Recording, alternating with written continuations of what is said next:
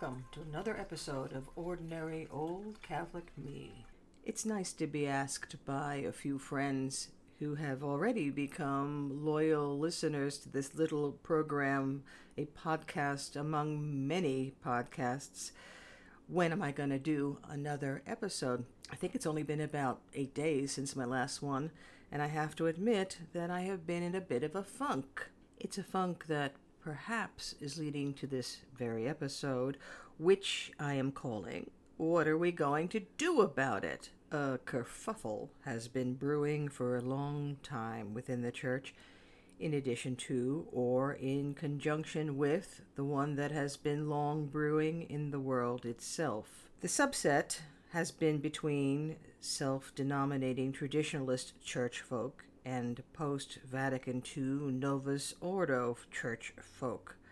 The percolating battle has both sides a tad self-righteous, as attacks against religion from the secular world, where first principles derive from natural law, from religion itself, are being dismantled and caricatured. As these rise, so does the concomitant theological battle within Catholicism about what the laity, and especially the clergy and its bishops, ought to be doing to stem the spiritual blood loss. And, since ultimately God's kingdom is not of this world, whether it is even worth the effort. The traditionalists, expressed to some in the form of the not sanctioned by the Vatican Society of St. Pius, or the Fraternity of St. Peter, which is in union with the Church, these see the truth in pre-Vatican II form and substance, and have had an uneasy relationship with the priests and people of the post-1965 form and substance. In truth, the substance of both are the same, despite the debates that go on. My observation as one who personally favors ritual and clear, if not authoritative, expression, but one who nonetheless believes that some of the changes wrought by Vatican II, for example, the intentional inclusion of the people in the liturgy itself, is that each side has uncompromising ideas about the other, and that the other is absolutely wrong, and in extreme terms is not truly Catholic. Each side reminds of the Pharisee who looked with a bit of contempt, or a lot of contempt, at the publican and thanked God he was not like him. In that, I suppose, the divisions over Catholic practice resembles, in less serious terms, so far, the political battle between the left and the right. What arguably began as kerfluffles, arising to a kind of apocalyptic peak. We are in a pressure cooker, those of us who are religious and those of us who are not. We are in the middle of a pandemic over which, in itself, there's a great debate. We have had the death, a violent and immoral death of a suspect at the hands of a police officer against whom there had been many prior complaints for abusive power and excessive force. Then we have had a righteous and at the same time a manufactured outrage in the form of protests. Now, protest, of course, is permissible under what used to be one of our agreed-upon principles, that is freedom of speech. But there's also not so permissible harassment, looting, battery, killing, a call by manipulators that the outrage be extended in violent terms to buildings and people of faith, especially the Catholic Church. And all these have converged into an urgent form of an old lament. What are the bishops doing about it? The intensification occurred in two areas in the last months. The first, during the coronavirus, which, by the way, is still percolating and seems to be reigniting, when the Catholic Church conceded so readily to its parishes all over the world being closed, thus cutting the faithful off from the sacraments, and then, with the exception of what seemed to be relatively few priests and bishops, not speaking out about what seemed to be a clear-cut inequity related to what did stay open or what got to be reopened as time wore on. The second is still developing as I speak, and that is as statues of historical figures are being ravaged, whether or not they represented any form of historical racism, or even if there was any small imperfection in the response of the figure being represented during the time when the world was accepting of slavery.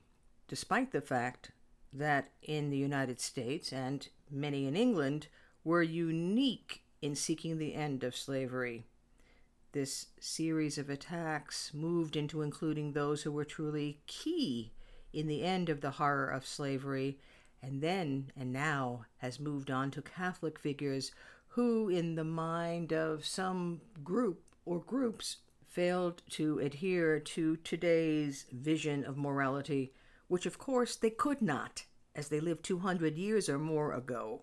When the outraged moved into calls for violence against the church itself, some traditionalists with YouTube shows began to engage bishops with platforms and remonstrated with them for not doing anything.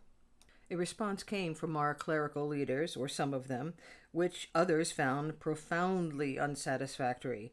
That is, that the priests and bishops had a job within the church to perform the sacraments, to catechesis, toward providing the laity the tools with which to engage the secular society and bring the gospel to it, and to, I suppose, challenge the attempt to ostracize the faith from the public arena.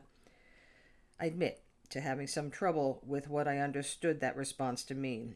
And again, it is trouble that has long loomed in my mind and soul. Our priests and bishops, and even some pontiffs, articulate the dogma of Catholicism as unchanged, which, of course, it is. But their articulation in the real world is manifest with regular exceptions to the dogma and to what is considered sinful in the first instance, such that those, becoming fewer and fewer, adhering to what remains de jure of the law of God, as it were, have to feel a cognitive dissonance that could truly lead to madness. It seems that de facto, as a matter of fact, overcomes de jure, such that de facto, in an odd switch, becomes de jure. The dogma and what is sin becomes meaningless, academic.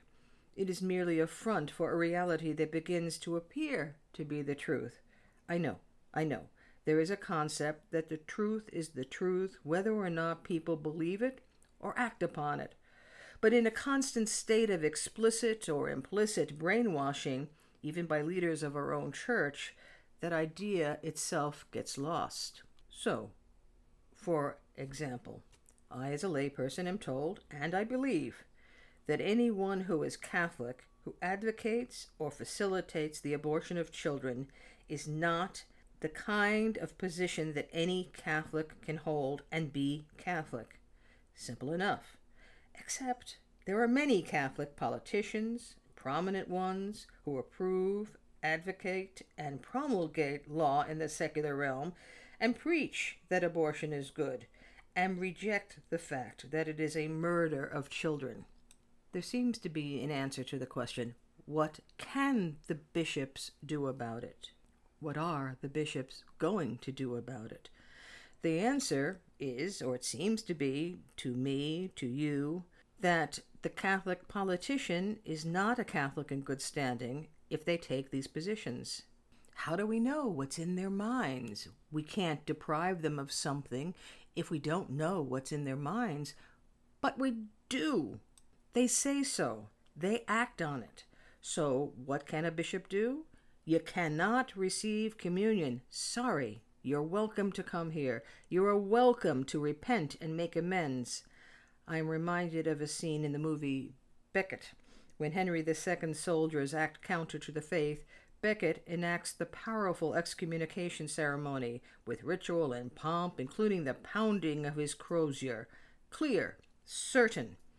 The few priests or bishops who have done a far quieter version of reminding Catholics of consequences to their positions contra to unchanging truth, once excoriated by the secular media, have found themselves reprimanded or undercut by diplomatic statements by their own leaders, as if the dogma and the definition of what is a sin did not exist. So here's a case where the bishops can do something and the laity is not in a position to deal with such egregious realities, even if we are sent to deal with other things. Because our clerical leaders did not say, no, you cannot support abortion, even long before Roe versus Wade, it has become, pardon the expression, the devil to do it now. The church leaders are especially hangdog because, after all, there was the pedophile crisis. It's uncomfortable. It's very uncomfortable.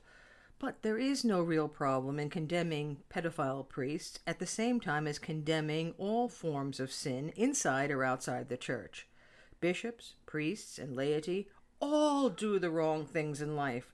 That is the result of a failure of the exercise of free will, to which all of us are heir, but it does not prevent the bishops from saying no to such failures. That funk I've been talking about, I think I've been talking about a funk for the last month and a half, is that I need them to do that, to say the no's, to say what the frames are, quite frankly. Otherwise, my religious sensibilities become mush. I can say to myself that God and my Catholicism require me to live a chaste and moral life in accord with the unchanging principles of the Ten Commandments, of Catholic tradition, of the magisterium. But when a preponderance of people, Catholics, and in my area where I live, virtually everybody, tell me day in and day out that the unchanging truths are not in fact unchanging, am I expected to be able to withstand the brainwash? Yes, I am, with grace. We all get grace. But I'm not special. I get afraid. I don't have any more or less capacity than another person to grab onto the grace. And so sometimes I find myself just wanting to stay in bed with the covers over my head and to say to myself, well, I can't do what others don't do, so I'm just going to step out of it. When the so-called they we always talk about in the abstract actually come to my church building and tell me that all which I have believed in is an unmitigated fantasy, to which I'd better agree, and say, seek to deface a picture of a holy, sainted woman, what do I do? What do the clerical hierarchy advocate that I do? It is only a statue, like a photo in my house of a favorite aunt, though, of course, a model perhaps for my behavior in the world gone mad. I don't want the picture of my aunt defaced and damaged. If all the dogma is in the wink-wink category, then should I not step aside? If that same they come into a church while I am praying and they try to take away the consecrated hosts, does that up the ante? And am I so brainwashed and supported only by marginalized priests and bishops that I will be afraid to stand up and protect the Holy of Holies that is the Eucharist? And so I find myself often joining the clamor that there must be a return to words and actions which are consistent and which are visible and not purely academic. The kingdom is not of this world, but all of us, priest, bishop, and layperson, are tasked to present a unified front to the world, which we are in, but not of. A unified front that proclaims the unchanging truth in a way that doesn't gaslight the faithful and make them susceptible to the brainwash to which I think we Catholics, and probably all faithful religious practitioners, feel subject, and perhaps are subject. So, now that I've said all this, and begged that our leaders return to the consistent teaching in a sort of, say, enforcement process of the unchanging truths, I realize something obvious, but which in my need for human support I forgot or pushed away. I have been having a real problem with prayer during this time while I've been at home during the stay-at-home requirements. I had even had trouble going to my church when it was reopened to pray, and I've been feeling oppressed by everything I see and read and the cacophony, even from religious sites, of what needs to be done. What am I going to do? Just seemed an impossible question. The first decade of the Sorrowful Mysteries begins with Jesus in Gethsemane. He is God, who has long presented to the world the unchanging truths of relationship with Him, which men have disdained, generating the need for salvation. He has come as man to conquer the sin of Adam. to offer his hand in restoration of the broken relationship. That requires something unthinkable. That is, to allow other men to mock him, humiliate him, beat him, and put him to death on a tree, with the promise and the fact of his resurrection. He is terrified. He sweats blood. He asks that this not be required of him. Nobody is with him. Even his apostles, with one exception, walk away. What, I can imagine him saying to himself, what's the point? They don't care. But he goes forward. What does he ask of us? He asks us to just look at him, no matter what seems to be, all that brainwashing. Just focus on him. It occurred to me as I was going through the decades from the resolution of Christ, not my will, but thine be done, to the scourging and crowning with thorns by people who had no idea how cruel and misplaced were their actions, to carrying a cross while being mocked by bystanders, to being nailed to a cross, that there is an analogy to what is happening right now that is so discouraging. And in every moment of history, there is such an analogy. In our way, me, are walking through our versions of the road to crucifixion. So, in truth, I have been a bit unfair to the bishops and priests. They are consecrated human beings, but they are still human. After all, when Henry VIII declared himself head of the church in England, it wasn't any different, really. Only a few people, two famous, one a layman, Thomas More, and the other a bishop, St. John Fisher, remained faithful to the unchangeability of the truth. I said something earlier that it is all good and well that the truth is the truth, even if no one practices it. And I kind of relieved myself from the obligation, therefore, to stand for it, as I am not better than anyone else. In a way, I relieved us all of that obligation, as if I had the right or capacity to do that. But suddenly, as I was doing the rosary, I remembered he is the truth, and I am focusing on the wrong figures. I need to focus on this decade of the rosary every time I feel discontent or discouraged or despairing. That's what he has always been telling us, hasn't he? And me, always run from it. How do I avoid brainwashing? How do I avoid apostasy? No guarantees, of course. But the habit to be developed, particularly now, is to keep my eye on what he did and what it means to follow him. We've heard this since we were children, but I somehow pretend it is otherwise. It means that the usual things of the world, the losses, the humiliations, the persecutions, death, natural and unnatural, the things that would exist even were he never to have come, can only be endured, but when they are endured, it is with the recognition that they have been neutralized because of the promise of eternity. Well, then maybe the rest falls away in anticipation of that which was promised. Will I be able to do that? Well, I know myself fairly well, and I know my moods that go with who I am, so it is likely that I will lose this focus over and over again. But there is something hopeful about the fact that I can remember today and remember this religious aha moment, and that, with the grace I was just a while ago too willing to dismiss, stay the course. Ordinary Catholic me and ordinary Catholic you, together on the same rocky road.